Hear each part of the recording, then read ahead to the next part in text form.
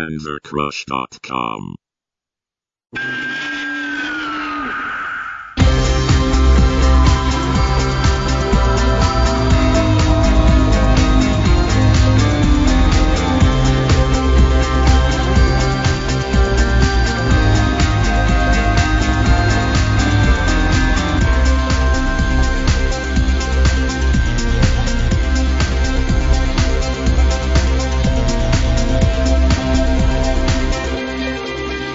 Hello everyone, welcome to another edition of the Kaiju Kingdom podcast. We are your hosts, Jessica! And I am Chris Eaton.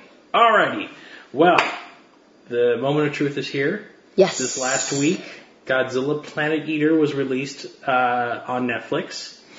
The final chapter of a very controversial take, at the very least, of Godzilla's first foray into animation. Yes.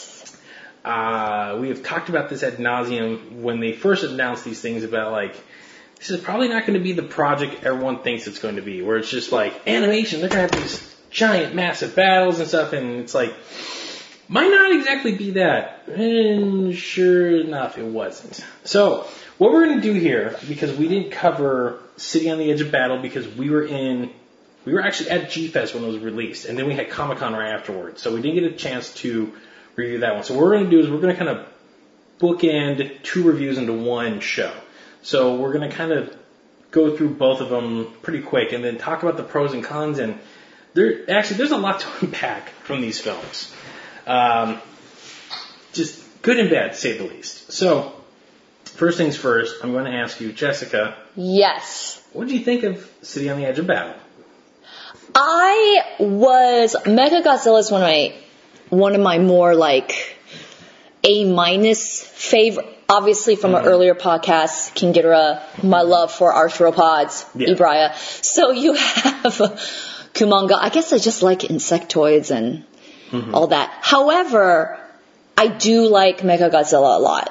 For those who know him from G-Fest 2018, he very much reminded me of, it's like fighting the cyborg version of you. As a child, I equated that to when you found out that the Terminator took off parts and you were like, oh, Red Eye and, well, I was 3. Red Eye and, Robot on the bottom. You've got Batman the Animated Series with him and Hardak. Oh, the Hardak stuff. Hardak, you've got all of this great things. So I love, like, flesh, inorganic versus organic.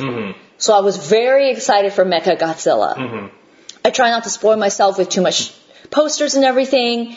And then it happened. I watched it.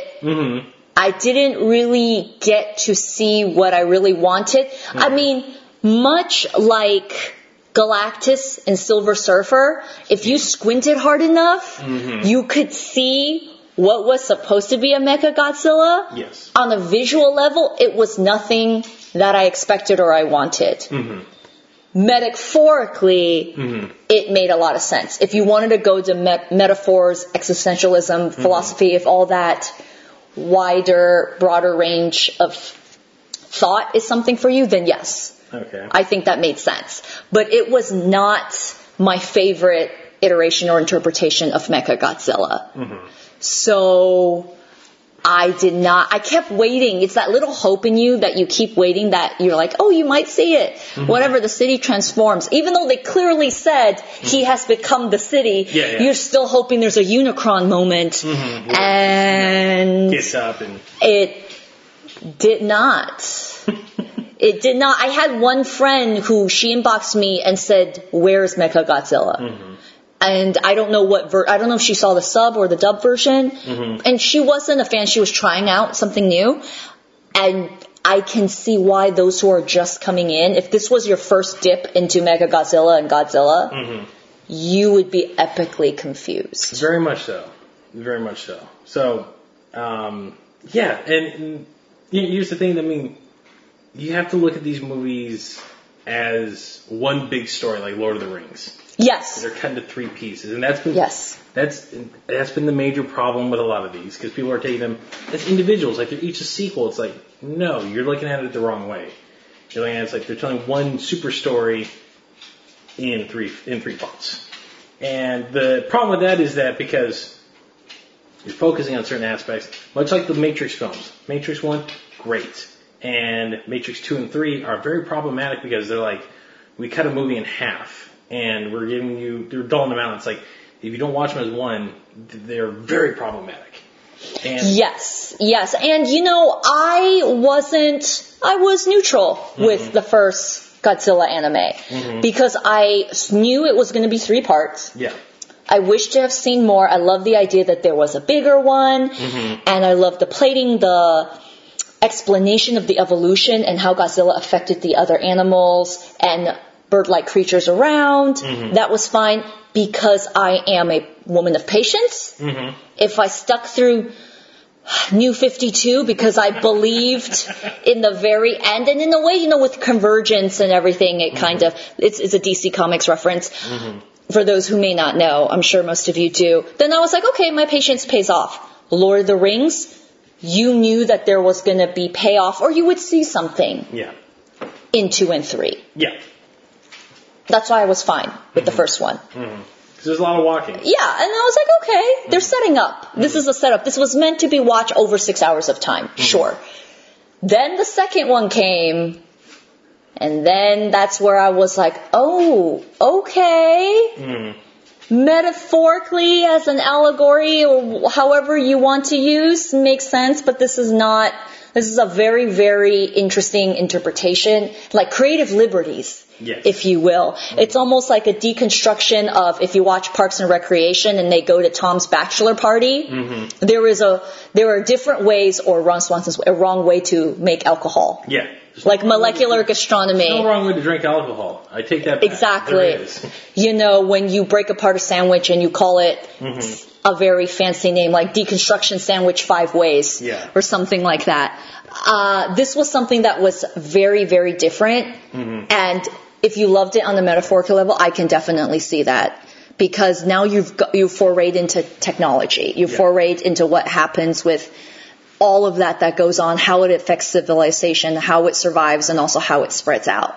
But if you wanted to see Mechagodzilla, no. Because they did have, they're like, here's the figure you can buy. And it was a very wacky design too. Like, yeah, and I could like from the posters or even fan art, I can accept that.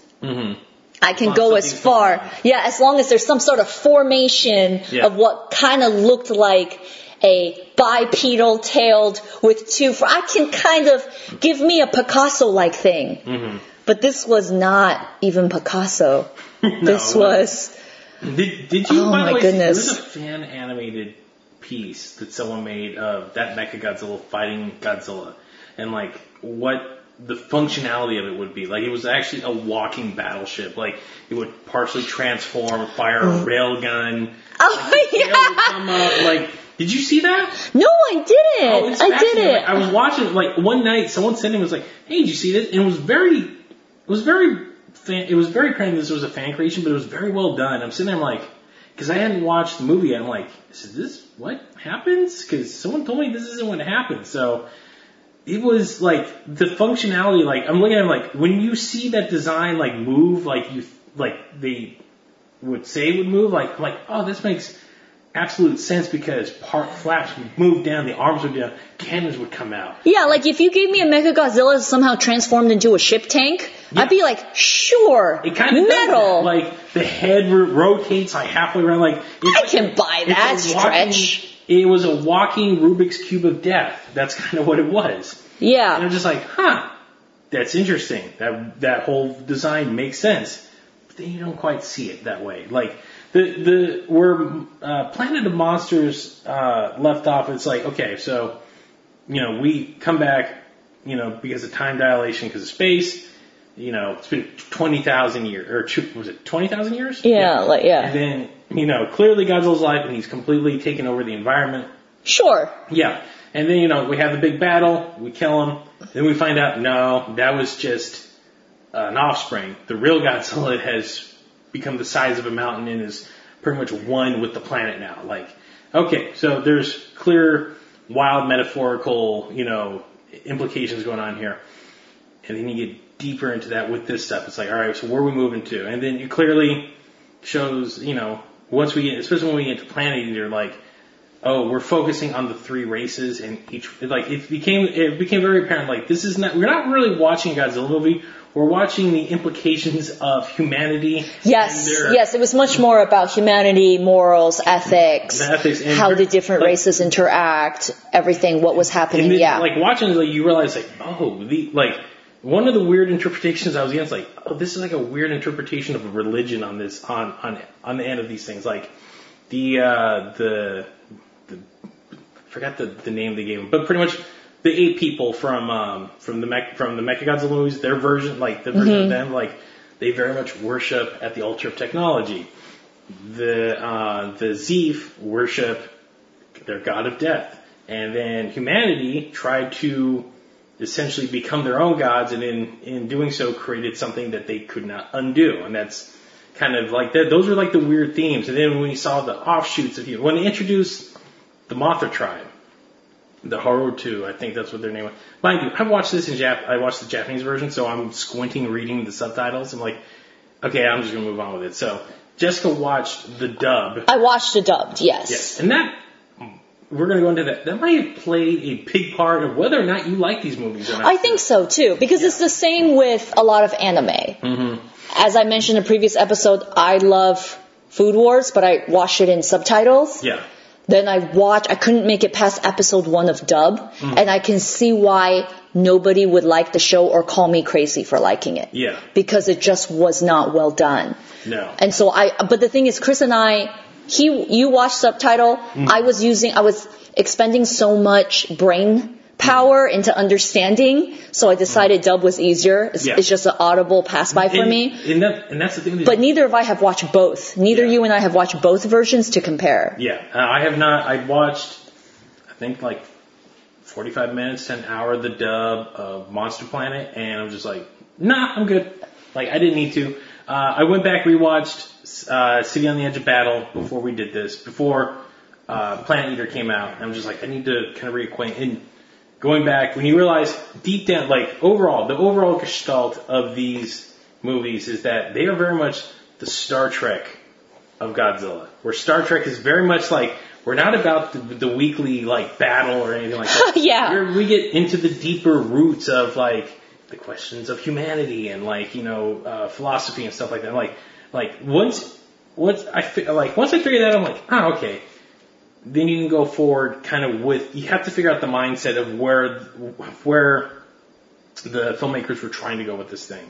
Yes, there was a lot of that as well. And even in the beginning, I think just because maybe I sat farther away, maybe I need new glasses, I did have a little bit of trouble telling the races apart, the different aliens apart. I mean, I could tell after a while, I got the hang of it, but it was a little bit different. And that is a very apt, like, I would say, critique of the stuff. Like, the beauty was, these films take a lot of the treasure trove, like a lot of the history that the movies have put out, and then they play with them in weird, wild ways. Like the Mothra tribe, like when they explain, like, they evolved from Mothra, like literally Mothra put like her DNA, much like the planet evolved around Godzilla, like humanity evolved around Mothra. Like when they explains like that dust they have on them, like that's not, they don't put that on, they grow that. It's like the powder the Mothra would throw out. Yeah, and even in real life, if you've ever had to take out a moth in your home that somehow got in at night, there is a feathery powder that comes off of their wings. Yeah. So there were like little hints like that. I'm like, oh, those are interesting. And they make wild references to like deep cut stuff. The first movie went super deep cuts with a lot of like the monsters. The fact that the 2 other alien races are essentially the apes from the third planet from the black hole and the Exians from Planet X. They just, and it's the other complaint I have about these films is that you have you have the medium of animation. Your imagination can run wild. Yeah. A little bit of, a little bit of creativity into your different races within that. Like the Zeef definitely stand out because they're tall, they're blonde, and they wear different garb than the rest of everybody else. The ape race, there you are, just like, you guys look like you got some good tans on you, and you're just big strapping dudes. It's like, there could have been a little more, like, and I know you're walking a fine line with doing that, but you could have done a little more, like, alien in their look. Instead of just like, right. We have sideburns like Wolverine, and that's about it. It's like, there could have been a little more to that. But, you know, that's just me. And, you know, I digress on that end. And even like the animation we talked about in our previous episode CGI animation. Yeah. There are definitely parts where I was like, okay, if I squint hard enough, it's just anime. But when you're looking at Godzilla's skin, and he's moving at this different pace, it looked computer CGI. It looked very different. So, yes. So, and that carries very much over to Planet Eater. So, which, by the way, so your third chapter, the build-up, like they laid the ground for Ghidorah. And I was like, okay, yeah. Essentially the only other monster that really shows up. It's not like a silhouette or just like a little cardboard cutout that they shown like, you know, like a little flashback. I was so excited every time I saw that egg. I was like, there she is. She's coming. We saw a black shadow. In what is not even in reality, it was like a weird dream. Wasn't even reality. So the fact that, you know, so the second movie you get, like, up front, like the two alien races that show up, they were always, they made it very apparent that they each had their own agendas for Earth. And then they realized, oh, Earth's kind of screwed right now. So we need to piggyback with these people if we want to get our agendas. And then each race was very much like, what are you doing? Nothing, we're just here to help. Yeah, we're here to help too. Like they were always, you know, at war with each other. And, you know, it was a nice dichotomy of the fact that the black hole were technology heavy. Like that was the ultra they worshipped at. While the Zeef were they were very, like the fact that they had a cult going, like they were very spiritual, very, you know, just almost religious to a point. Yeah. It was a nice, like, tug and pull because that was the thing about humanity. Humanity could, you know, see both, like, the humanity's nature, the way that the movie played out, you know, was very much apt to go either way with that either. It's like, and it's kind of what we do today in modern day. It's like, well, some people like, oh, technology will take care of it, and then some people are very faith-based. It's like, a greater power will take care of it. Which one? And then the overall theme, especially with Haru, is that, no, screw that. We'll do it ourselves. Like, take your own fate into your own hands. Yeah, Haru is very much like that, yeah. Who, by the way, I've heard a lot of people complain about. Yes, and I do think that this is a matter of how the dub versus the sub really determines your outlook on the character. Yes, I think sub and dubs definitely harm not just the story, but major characters. Okay. Because I did not like him. I waited for a heroic moment, and that's obviously something that we could speak about later. He very much reminded me of the epitome of the t-shirts that say "Shut Up, Shinji." Yes. Oh, yeah. I'm waiting for him to kind of be a hero. Couldn't tell how old he was. Yeah.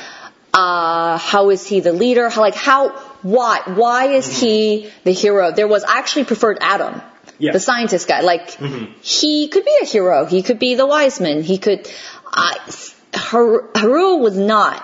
And I really felt, I don't know on my own research how common that first name is, but I also felt that it was such a good, you know, akin to Haruo Nakajima. Yeah. You kind of want to do right by the name, even if that was coincidental. I didn't know. No, it did very much was like, everything was intended. How they actual man, amazing. Haruo Nakajima. But the anime, just character, not the same person. That Haruo, he's not. I wanted to just put my hand over his mouth multiple times. See, and that's where I think we're deeply where the difference, because I didn't get that from the sub. Okay. The sub, he does play like the archetype headstrong kid from a lot of animes. Like, he's just like, no, like, we will believe in ourselves, we will rise above it all and stuff. And again, with those with the Japanese voices, because when you listen to a Japanese dialogue versus the American one, especially in the tonal pitch, like the Japanese, especially men when they talk, there's a lot of like, you know, it sounds racist, but there's a tone that they speak in. And especially with in anime, when they have the hero moment, like those characters are very, when you hear them in their Japanese, it's like, okay, I can roll with this. There are certain times when, yeah, it does, Shinji, no matter what version you listen to, he won't get into that Eva because, you know, he doesn't want to because he's afraid. Haru, on the other hand, didn't seem like, okay, Godzilla was his great white whale. He was clearly the Ahab of this story. He felt like, we're screwing around. We should have stayed and fight, especially now that he's a man. Like, it's that thing. It's like when you're a kid, you're helpless. Now that you're grown up, you feel that you can go and do it. Like, and there was 20 years. So he was like 5 or 6 when they had to take off. And it was 20 years. So it was 20,000 years when they came back. So he was already, late 20s. Like, he was a full grown man. Like, he's not a kid. So, you know, the way he comes off in both these films, like like he doesn't come off like a full idiot. He comes off super headstrong, and at times it's like, yes, clearly your lust for vengeance is clouding your judgment. And, you know, then later you find out that he's also getting played heavily too by both sides. That there's the political games going on amongst the ship as well. But yeah, he didn't sound like you just wanted to slap him. And that's the complaint I saw with a lot of people. They're like, I freaking hate this character so bad. And I'm just like, I really do think it has to do with the dub. It is. And we don't want to blame the voice actor, the American voice actor. You are given the direction and the words to say. Mm-hmm. You know. And that's something, again. And you got to pay rent. So you took the job. People do not appreciate the art of the dub. When the dub is very good, you know it. Cowboy Bebop, prime example. I prefer that dub over the subtitle, over the original dialogue one. Dragon Ball, in my opinion, I prefer the dub over it because Goku sounds too high pitched. I prefer Goku and Vegeta's American voice over their Japanese voices, like stuff like that. But then there are times when you're listening, like there's tons of bad. ADV put out some real bad dubs back in the day. And you listen to me and you're just like, all right, I'm just going to watch the Japanese version. It flows better. It feels nice because that's what it was originally meant for. So, and there are times, I'm not saying that reading subtitles is for, and if you don't want to do it, that's, you're kind of a dum-dum, but it does take a lot. You are watching something and trying to read at the same. Your mind is trying to do two things at once. It is difficult. Yeah. And you got to keep it you got to mentally be like, I'm down for this right now. Like I'm super into it. I can follow. I can go along with it. Prime example. This is a movie I was telling Jessica about off the air. There's an anime called Redline. It was an animated movie. I saw it for the first time. Had no idea what I was going into, but I saw the subtitle one. This is a visual smorgasbord of a film. That when I went back and took some friends, because my mind was completely blown to the back of the auditorium when I got, I'm like, oh my god, what was this? When I went back, it was dubbed. I'm like, oh, but then the dub kind of grew on me like about 20 minutes, and I'm like, okay, this works. And the beauty was, I'm not reading. I could pay attention. There were so many minute details in this film that I missed the first time because I was trying to read and follow what was going on, that I was missing stuff that was going on the screen.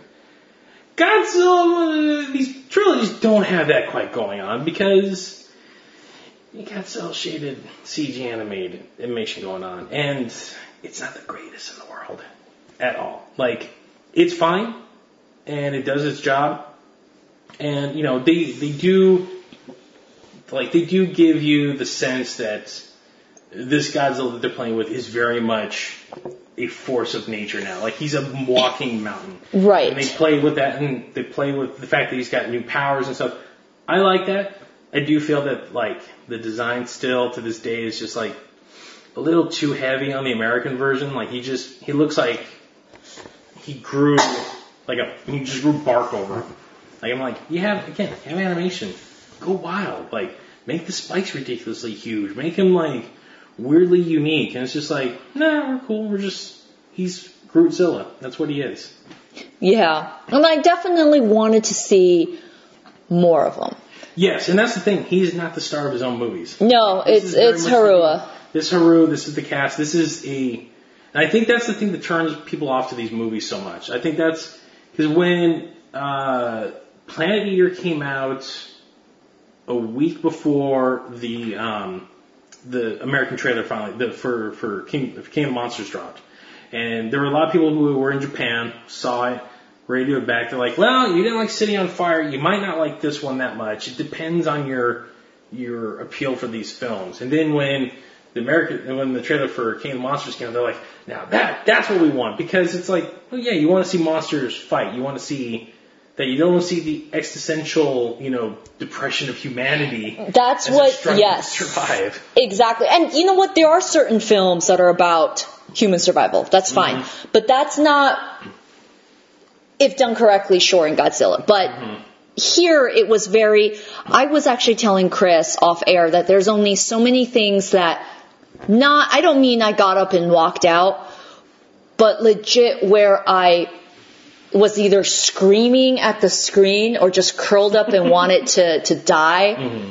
The Spirit, Godzilla 1998, Iron Fist Season 1, and these are all characters and franchises I love. Mm-hmm. This one, Planet Eater, I was screaming at the screen every 5 to 10 seconds or minutes. Okay, so. But then I did watch dub. Yeah. So maybe that's where the frustration was. The floor is yours on this one. Please go deep into your analysis of Planet Eater, because you had some things you were going off before we started. I'm like, hold on to them for this. Just my thoughts, because the big bad is King Ghidorah, and we all know how much we love him, and even if you didn't, people do admit it's your Joker and your Batman. So you may not like Joker, but when you see him, you expect a certain, vibe or action off of him. So I was watching it with friends who know who King Ghidorah is. Also, they saw the toy recently. Yeah. And the posters were like these beautiful, they kind of hyped you up. You saw the posters, Chris put them up on our Facebook site for the Kaiju Kingdom Pod. This is fantastic. The poster is beautiful. I want to have the poster on my wall. Mm-hmm. Then, you wait, and then you saw him. So it makes sense on a philosophical, kind of religious schedule. From the movies, he's a planet destroyer, eater, whatever, however you want to see it. Can you segue that into a religion and God or Satan? Yes, you can. Mm-hmm. So the fact that you have King Ghidorah coming through and then 3 black portals, not holes, like spheres from the sky, you're like, great. I was finally filled with, spark of joy when I saw the necks and the heads coming through. You were like, this is amazing, when they started destroying the satellite with the people outside and killing off most of humans. I was like, yes, it's finally coming. And then you even saw through silhouettes, wings and legs and maybe 2 tails. So that's what I was expecting in whatever form, spiritual.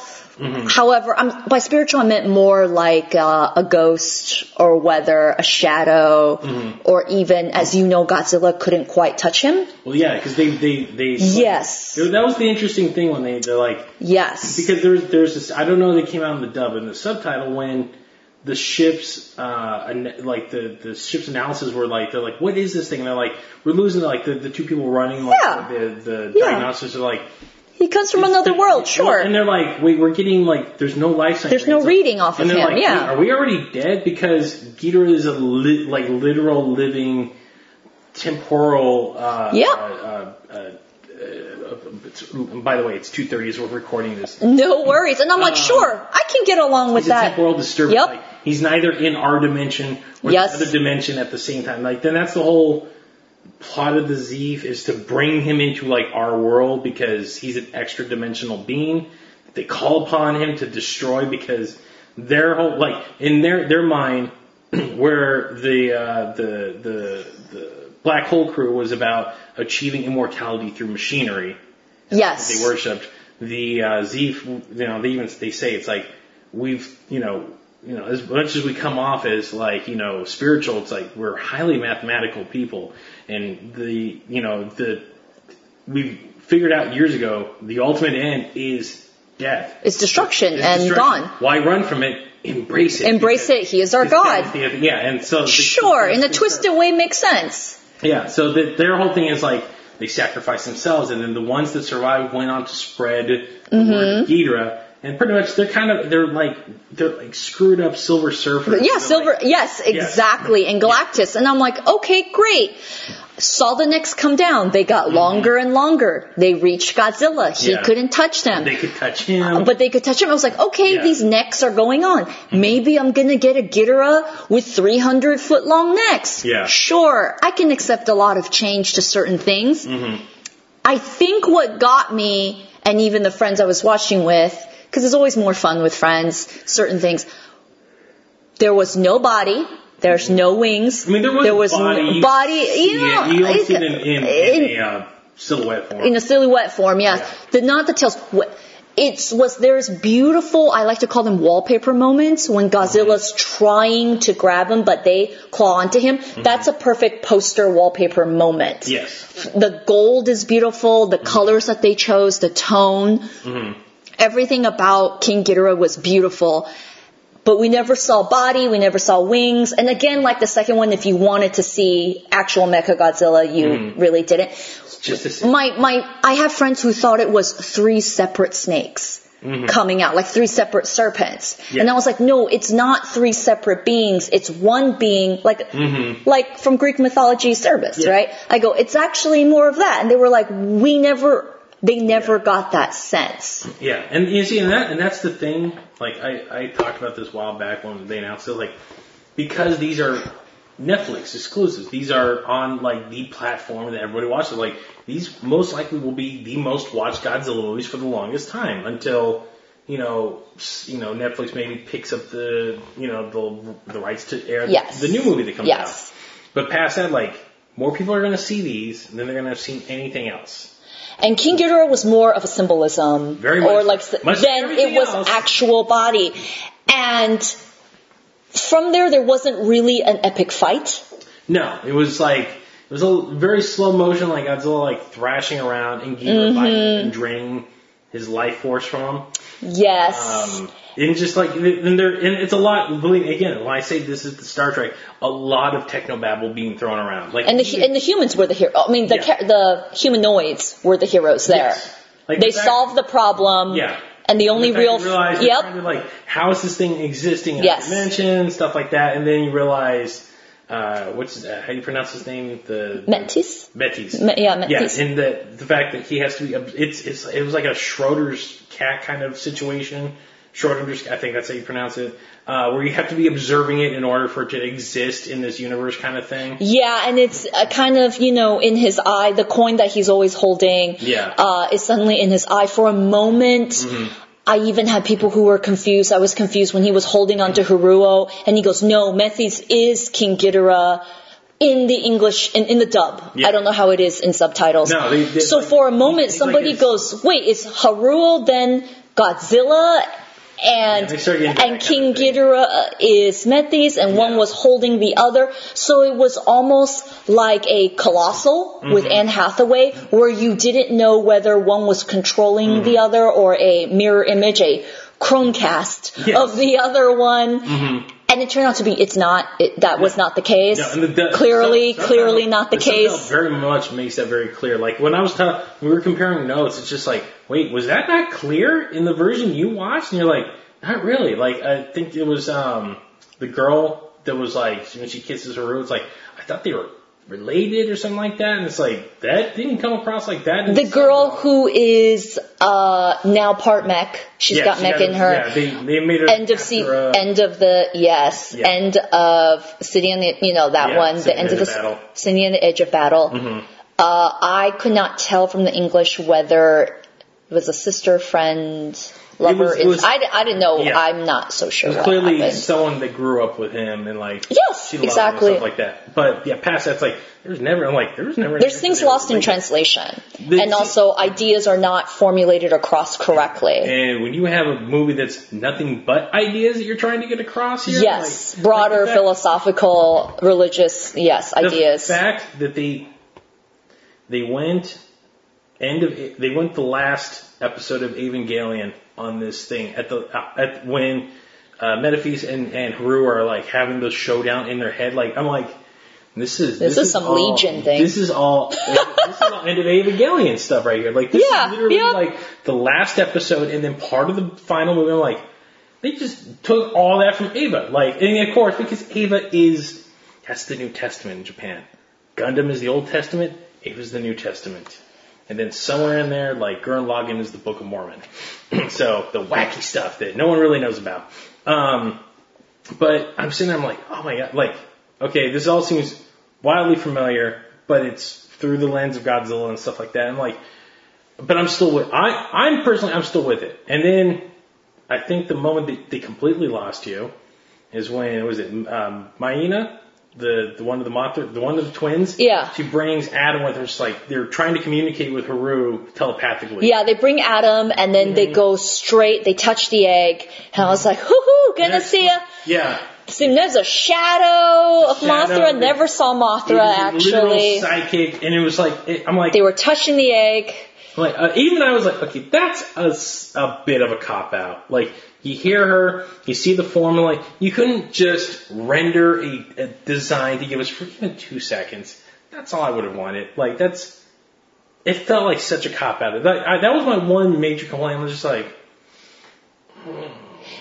people who go, if this version of Godzilla this trilogy was kind of their first foray into the franchise, they would not know what Mechagodzilla looked like. They would not know that Mothra had the pattern from the girls. Yeah. They would think, if you told them like, they on their skin they have the Mothra patterns, someone who loves Godzilla like us would have to tell an outside person. Yeah. And this is more for those that are deeper into the lore in the franchise. So once Haru defeats Metaphys, and then Ghidorah is now in our dimension, then Godzilla, like there's actually a few really awesome moments, like once Ghidorah becomes corporeal. And Godzilla, like, starts just breaking him in half. Like, there's that cool shot where he takes his jaw and opens it. Snaps it. Like, yes. That was my 3-second spark of joy. So whimsical. I'm like, okay, you get that now. But next time, I want more. It is. And the humans the humanoids, they did all the work. Yeah. And really what Godzilla did for, quote, a battle was he... Floated. Like, he closed the 3 spheres. Yeah, in the sky. He shut them down. So he wasn't even really the hero. I mean, he did the big thing. You have to close the sphere, the portals in the sky. But there wasn't, I almost felt this was akin to, and I can't say for the rest, but I love the first Michael Bay Transformers. I tell people it's a great movie. It's like when Optimus shows up toward the end of the battle, and I'm like, where have you been? Yeah. This was one of those where everyone else has been doing the work, and Godzilla kind of did the ending work. Yeah. And you were like, okay. And then we go into the post that, like, we didn't do anything we wanted to with Godzilla. Like, we couldn't kill him. And then it's like, well, there's like 30 people left because everyone else is dead. Like, all the aliens are dead, so it's just the few people that didn't follow the Ghidorah cult that were left on Earth. And now we're going to intermingle with this tribe and, bring about a world of peace and prosperity. You're like, sure, okay. Yeah. Post-apocalyptic, things are growing again. Haru hooks up with the one of the Mothra twins. They're having a kid. And then one day, Adam comes out and he's like, Haru, I got the Vulture, the mech that they convert one of the power suits into. The Vulture. They're like, I got it working again. I'm like, I thought you couldn't. It's like, yeah, it's like, we can get out of the Stone Age now. We can get that. And I felt this was a tiny bit of a cop-out because this is what I call the I Am Legend ending. I'm not talking about the Will Smith the movie. I'm talking about the book. If you read the book. Because Haru has that moment and it's just like, start all over again and then eventually we'll create another Godzilla and then Ghidorah will be back. That's the part that was the nail on the coffin for me. So he takes what's her name's body, gets in, and then he suicide bombs Godzilla. And what makes me upset is you believe he's supposed to be the hero. He left behind a pregnant with his baby. His woman is pregnant with his baby, and and he leaves. I mean, granted, she's got a village to raise a child, but still, he left her fully knowing she was pregnant with his kid, but was like, no, I'm gonna go on a suicide mission. And he tells her that it's like, I'm choosing to face a losing battle. Like, no, like you don't need to. Like, I get where they're going. Because the remnants, the last tiny remnants of the technology there were too. I get it. Like, they wanted a fresh start. Like, now that Earth is hospitable now for them. Like, they found it is.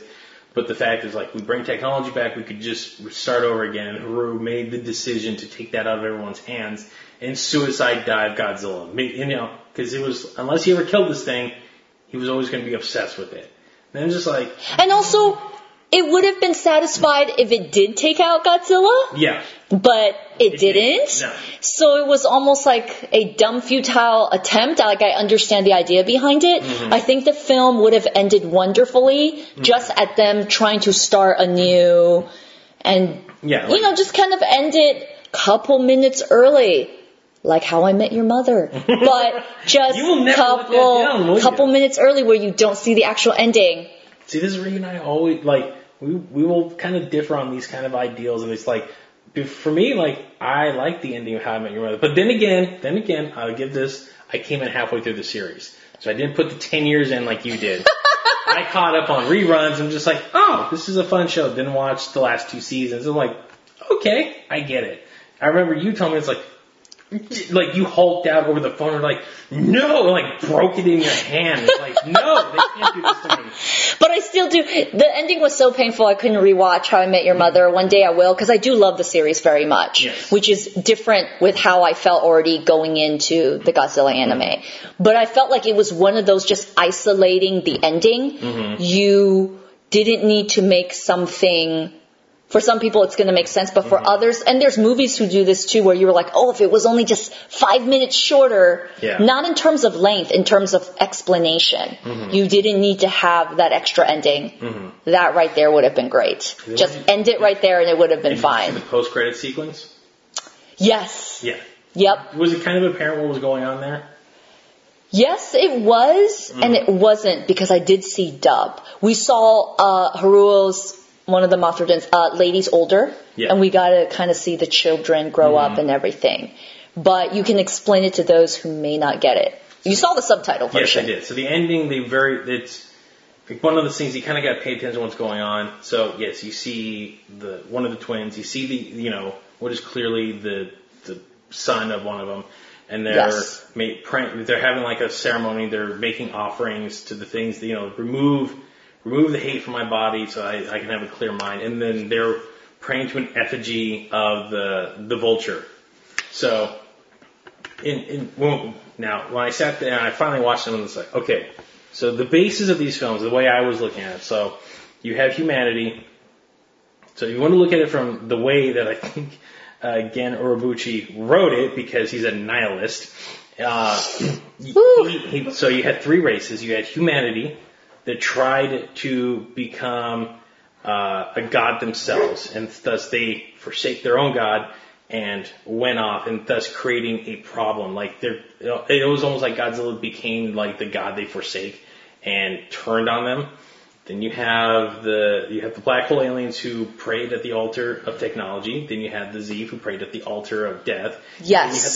Then you had the remnants of humanity who were like, oh, our ancestors made a mistake, so we're not going to make the same mistake. And then they prayed at the altar of Mothra. And then you had those first. So it's like the pilgrims went away. Everyone went about their own thing. Right. And then when the pilgrims came back, they brought back these old ideas. And Haru very much was, you can look at him, he was the atheist of it all. Like, he had nothing. Right. Like, he was still chasing that dream of like, I will take my own destiny into my own hands. Like, that's what he even explains when he's talking to Metaphys about, like, the end of the abilities. Like, I completely didn't, I don't believe, I don't buy into any of this crap. Like, it's like there's more to death, there's more to life. It's like nothing is finite. There's all this out there. And then the fact that when he goes and he kills himself just because it is also a matter of like, well, this is it. This is it. Like, so I'm going to, try to at least make the world somewhat better without me going out spouting my own. So it's like, I'm the last of my people. I'm the last of the people that have this ideal. so I'll just take it with me when he goes and, suicide runs with against Godzilla. And then the irony of ironies, he kind of becomes the god that he turned on. Like, people are worshiping at his ideas and altars. Like, he became almost a weird messiah at the end. So he kind of became the thing that he was fighting against the whole time in a weird way. This was one of those things that after I watched, I had to watch something else to kind of wash it out of my mind. Very much do, yeah. And I did an episode of Fresh Off the Boat. Like, he got real heavy, like, at the end. I was just like, Jesus, God, like, all right. Overall, like, as one full story, I thoroughly enjoyed it because I always thump, we have 65 years now of Godzilla. I'm always about trying something new. And I was fine. When I watched Monster Planet, I'm just like, oh, they're playing with a lot of, they were playing with, that first movie was just like, here's a lot of, deep cut stuff, if you paid attention. And the next two movies, if you could figure out what they're going with and go along with it, you would have a good time with it. But if you were thinking, we're going to have, anime Dragon Ball battles and stuff, it's like, that was very apparent from the first one. It's like, that's not going to happen here. I think if it was titled, I would title The Dark Knight, Joker with a guest appearance of Batman and Harvey Dent, or something with a special appearance of the Commissioner. Mm-hmm. If it was Harua or Journey of the People or something, and it says with Godzilla, that made sense. It would have. It definitely. But it was not that. It was clearly titled very differently. They are interesting ideas. The idea of truly making Godzilla a force of nature. The idea of rewriting the DNA on the planet. The idea of worshipping technology, all of that stuff is fascinating. It's great. The living, a living city is amazing. And the thing was that after this came out, it was kind of put out there.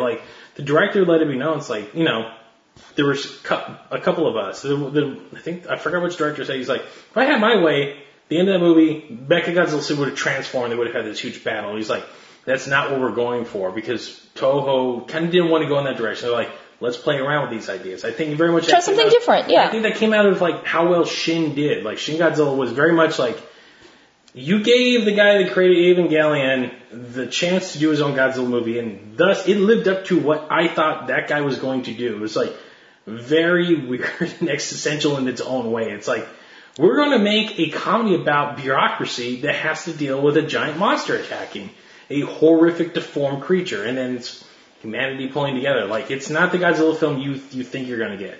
And thus, they're like, all right, well, let's keep going down this path. Let's try new things. The anime is very much that. I'm glad these movies exist. I will definitely go back and rewatch them all in one super film one day. I know someone's already done supercut it. A supercut. They chopped out certain things. They tightened things up. I'm actually going to give that thing a watch probably next weekend just to see how the fan edit went. It's the Phantom edit that came out. But I will probably maybe next 6 months, let this pass. Let me get past King of the Monsters and let that childlike wonder that we were kind of hoping for out of these films let that film fill that in. And then maybe after G-Fest I'll sit down, rewatch them all as one whole film and see how it really plays as just one supercut film. Because this was supposed to be a series at a point. This was planned to be a 26 episode series. And I kind of wondering what that really would have been. Right. Because there are a lot of ideas here that clearly didn't have the time to really flourish. Yes. And it felt like there was a grander picture they had painted that they had to compress down for the runtime. Each movie's only 80 minutes. I think the first one's barely over an hour. And those ideas are you lose a lot in that. The fact that Godzilla is fourth tier in these films really says it a lot. This does feel like it was structured. I still like him. I still like him a lot, and I still like what they attempted to do. Now, I would like to see other forms of animation with Godzilla, and I would like to see them go in that direction of let's play up what we all kind of think an anime Godzilla would look like. I hope that, Toho moves forward with that. It's okay, we'll do something different. And maybe we'll do something completely wild. Maybe we'll do a very, wacky out there Dragon Ball-esque super, the designs are completely insane look Godzilla. I think with so many creative liberties, it's also seeing how far people can accept change to see where it hits. Yeah. You know, there is a lot where if you were to do almost a side-by-side comparison, you have Mothra of the old. You're like, she's beautiful, she's original. You show a Mothra from King of the Monsters, you're like, okay, I think it's something. And that's very much apparent. And if you show the twins, that's when someone goes, oh, you've gone too far. Yeah. It depends on how far people can accept change in interpretation. Yeah. Again, and that's the thing I've been seeing with a lot of people who watch these films. Like, there are people that are like, I get where they're going.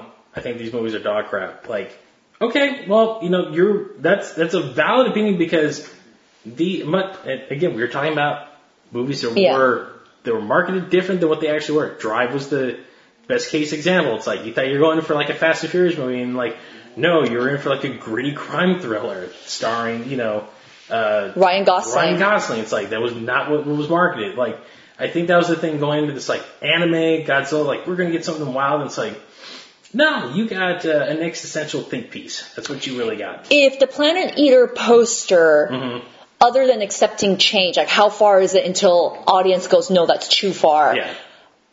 But also, if the poster, it wouldn't obviously sell well, but if the poster was just Metis and you saw the twins in her tribe with an altar and you saw Haruo deep in thought and maybe you saw Adam in a vulture and then the tiny Godzilla maybe with some gold, you're like, this is about human understanding of what life is.